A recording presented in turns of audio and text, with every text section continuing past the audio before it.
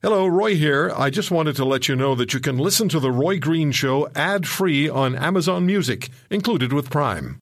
At Evernorth Health Services, we believe costs shouldn't get in the way of life-changing care, and we're doing everything in our power to make it possible. Behavioral health solutions that also keep your projections at their best? It's possible.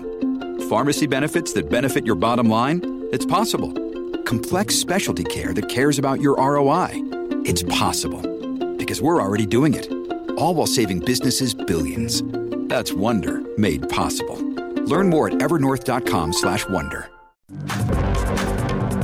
Our trade routes are being rewired through de-risking of supply chains. That is a form of a supply shock. It will have some persistence. Obviously, energy systems are being rewired with addressing climate change. Mark Carney, the former governor of the Bank of Canada, governor of the Bank of England, some say he's going to be the next Liberal Party leader federally and could supplant Mr. Trudeau before the next federal election. I've heard all sorts of stories, including Mr. Trudeau pursuing the Secretary General's job at the United Nations. All sorts of rumors floating around. But let's deal with our economy and the realities. Inflation numbers for December, not the greatest news. For the Bank of Canada, StatsCan says the annual rate of inflation accelerated to 3.4% in December, thanks to gas prices and still sticky price hikes at the grocery store. This is from Global News. And that's up from November inflation rate of 3.1%. Bank of Montreal, chief economist Doug Porter, says this is unsettling news for the Bank of Canada. So here we are. I don't know whether we should be or not. But talking about the interest rate, our good friend, Professor Eric Kam, macroeconomics professor at Toronto Metropolitan University, is with us. Dr. Kam, is there even a remote chance of interest rates going back up in the near future? Hi, Roy. You sound better. Thank you. Yeah, there is a remote chance, but it's very remote. In fact, I think it's terribly remote, but I think it's equally remote to the probability of them going down as well. And I think that really is the focus of our discussion today. You know, I was going to reference our good friend Greg Brady, who hosts Toronto Today, likes to talk about a game about a bunch of truths and then a lie. And I thought that we could kind of play that game today. Only we'd call ours a bunch of lies and the truth. Because I think you just played Mark Carney, who I think was as truthful as anyone can be. And frankly, more than our government, when he references things like the Houthi attacks in the Red Sea and these idiotic energy policies we have to address climate change. And I think he is at least honest and open enough to admit that we're going to have a return of everybody's favorite game show, the supply chain defuffle. And that makes me sad, Roy. So if I could, I just want to quickly address what you said to open, and then we can dig a little deeper. Sure. You said StatsCan says that the annual inflation rate ticked up to 3.4 thanks to gas prices and still sticky price hikes. An unqualified no to that one, Roy. That's a lot of garbage. The answer is that we are stuck still in inflation because of high prices at the grocery store, natural gas, personal and corporate taxes, and rent and mortgage interest. And the way to know that is just to pull up the data on gas prices, and they have fallen now for 5 consecutive months. Anybody that's gone to the gas station knows that they're not cheap, but they're not where they were a year ago.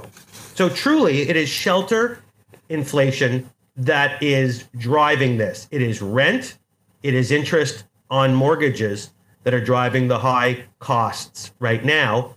And finally, before I take a breath, higher costs for fuel oil and passenger vehicles contributed a lot now to inflation last month. And to that, we can directly thank our Prime Minister for completely mishandling not only the supply chain over the last couple of years, but what I think is almost criminally abusing our natural resource sector, Roy. So you addressed my second question. with your first answer, which is fine. I'll just read again what Global News wrote. Statistics Canada says the annual rate of inflation accelerated to 3.4% in December thanks to gas prices and still sticky price hikes at the grocery store. Prices at the grocery store rose 4.7% last month, StatsCan says, same pace seen in November.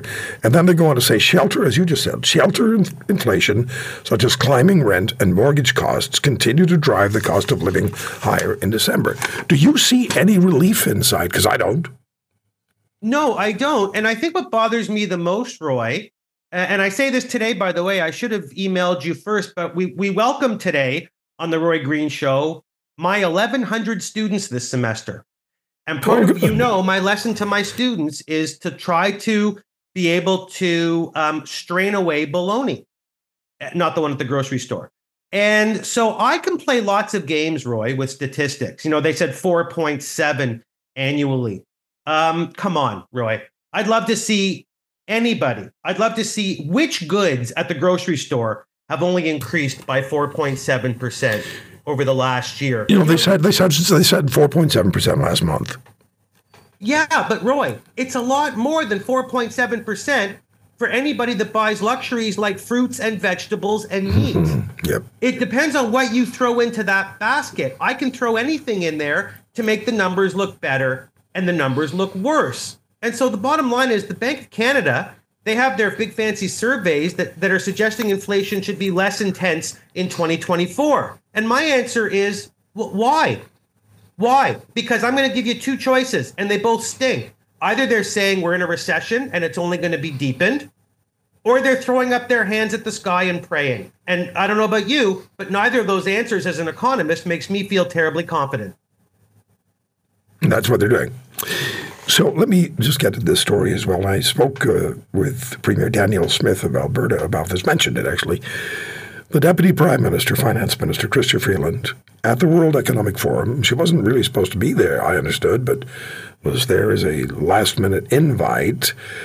She talked about decarbonization as the singular issue defining the world economy. And her quote is, I think we're living in a moment that is comparable only to the Industrial Revolution itself in terms of energy transition and the way we need to retool all of our manufacturing. That's clever, but it's not sneaking that one by either you or me.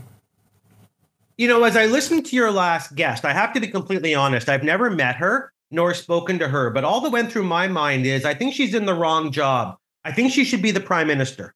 And I say that with absolutely no joke intended. Decarbonization. What kind of an expression is this in an economy where far too many people can't afford rent and food? This is an obsession, and it's a sick obsession. And I don't understand why the government, I'll never understand, Roy, why they're choosing right now to go after a policy that hurts all Canadians. Every single Canadian is made worse by this. If for no other reason than if that's what you are going to pursue, then you are not pursuing something else.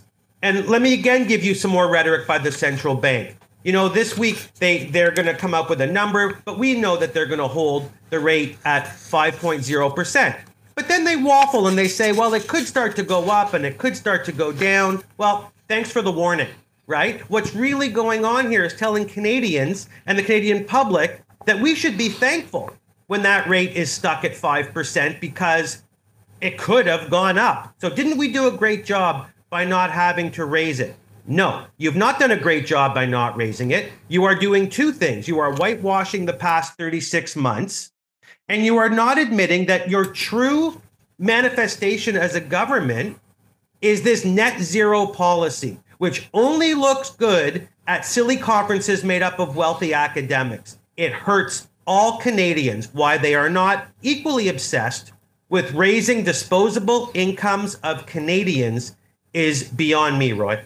So we're going to talk about this in the next hour when we talk about the changes that are taking place globally as many of the electorates in different countries in the world are moving significantly to the right.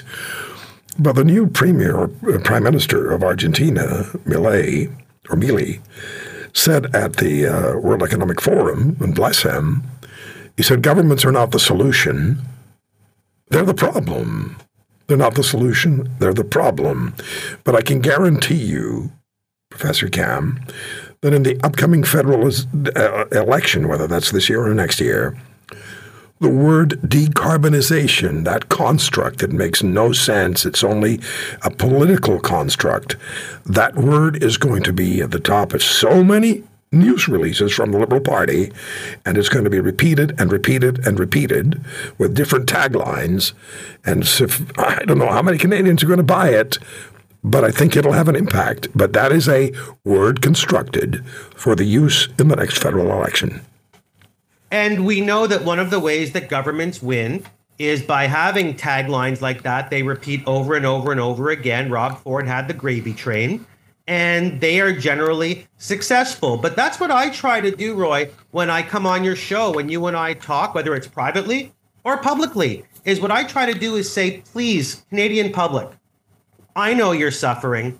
All you have to do is walk into a grocery store or a bank to renegotiate your mortgage. I know that most Canadian families are suffering right now. So please, when you walk into a voter's booth, when you start to read the rhetoric that's going to come out about the election, don't be fooled. Use data, use facts. And right now, I'm going to take decarbonization and put it where it belongs, which is in the trash can, and tell Canadian people from coast to coast that if you're looking for macroeconomic data to signal either a rate cut or an increase in gross domestic product, there is not any, and nothing the Bank of Canada said this week is going to help you feel any better. They are in no rush to cut rates. And by the way, Roy, I know you have to break at some point, but one of the big banks came out, I won't say which one, but one of the big banks came out and said, quote, the question remaining is how long will it take for easing to happen? Well, thank you, Captain Obvious. I would say the same thing if I had shareholders who are nervous. There is no data right now pointing to any economic recovery. We are stagnant, and the only thing that we are full speed ahead toward is that word, decarbonization, which we know is harmful. And I'll give you another example of what decarbonization is going to be aimed toward, and that is justifying the net zero initiatives or demands or policies of the federal environment minister for 2035. He's talked about decarbonization. Now the federal finance minister is linking it to what Guilbeault has said. So they're going to try to justify their net zero initiatives, let's call them that, by using the word decarbonization. You might as well include it in your Scrabble game dictionary because it's there now. But be aware, when you see it on Liberal Party news releases during the federal election, just know what it is. It's a construct that means only one thing: elect us so we can keep on doing what we're doing. That's what it means.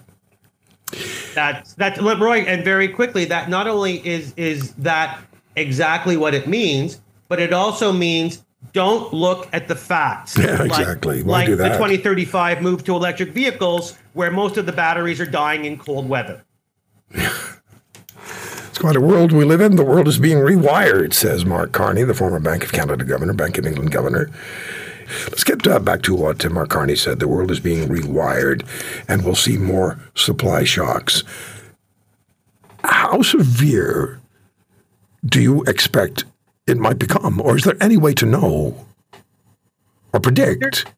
There's no way to predict, Roy. But Mark Carney is a bright man, very bright man, and he's right. And so what he's saying, which I actually find quite amazing because he advertises himself as a liberal, is he's saying that these obsessive tendencies toward these green initiatives and net zeros are only going to cause further pain at the cash register. And he's kind of in his own way, I think, warning Canadians that not only like socio-political unrest is, of course, the biggest reason for supply chain issues, but then there are ones that are politician made. And I think he's saying, be careful, because we are right in the middle of both of them. And there's really no way to know. I like Carney. I do. As an economist, I think he makes a lot of sense. But if you're going to ask me, is he going to single-handedly save the Liberals? No, because as much as I hate the word carbonization, I also don't like terms like drain the swamp. But in this case, I think in a lot of ways it's representative of where the Liberal Party is. I think it's too little. I think it's too late. And I think that Canadians aren't stupid and they want change. And they know that a party is more than the leader. And I think that their disappointment with the Liberals goes far deeper than the person at the front of the room. Too many poor policies, too many poor ministers, and no leader can do an about face. And again, Mark Carney's come out and said firmly, I'm a Liberal. So he can't really then stand up in front of a caucus and say, I'm going to reroute all of your policies. I mean, you're a Liberal or you're not a Liberal, Roy. So it's going to be very interesting. Yeah, and parachuting in Mark Carney as the leader of the Liberal Party would to many Canadians seem like a replay of Mr. Ignatieff. And I don't think many Canadian voters are not in the mood for that. Not at all. So if there were a political change, and we have about 2 minutes here, if there were a political change, and I've always long considered Justin Trudeau to be a drain on our economic adventure, on our economic prosperity, on investment. If Mr. Trudeau were to step aside, would that have a significant impact on international investment, or would international investors wait and see and evaluate Canada over the next couple of years? They would absolutely wait and see for the exact same long-winded reason that I just gave, because a party is more than its leader. And I think that the international community sees Canada as a very small player who makes a lot of mistakes, both domestically and internationally. And I think that the community, whether it's the banking system, the credit system, a lot of the market systems right now, are going to very much hold the line and see, let's see what's coming next. Let's see if it's just going to be second verse, same as the first. I mean, you can put a brand new person in a brand new outfit in front of the room, but it doesn't mean that any of the policies are going to change. And much like Canadian people themselves, the world isn't stupid and are going to wait to see what happens. And I think that I think it's over, first of all. I don't think Liberals can win. But I think what they can do is salvage some positive reputation by at least coming forward and admitting that they've made mistakes, which they won't do, changing some very poor policies for their constituents, which they won't do. And as a parenthetic commercial, shame on them this week for some of their homophobic ads against Mr. Poilievre, who, if they did any research at all, would know that he comes from a family of gay people. And so I think the Liberal Party, Trudeau, I put them all in one bag, Roy. I think time is ticking. If you want to hear more, subscribe to The Roy Green Show on Apple Podcasts, Google Podcasts, Spotify, Stitcher, or wherever you find your favorites. And if you like what you hear, leave us a review and tell a friend. I'm Roy Green. Have a great weekend.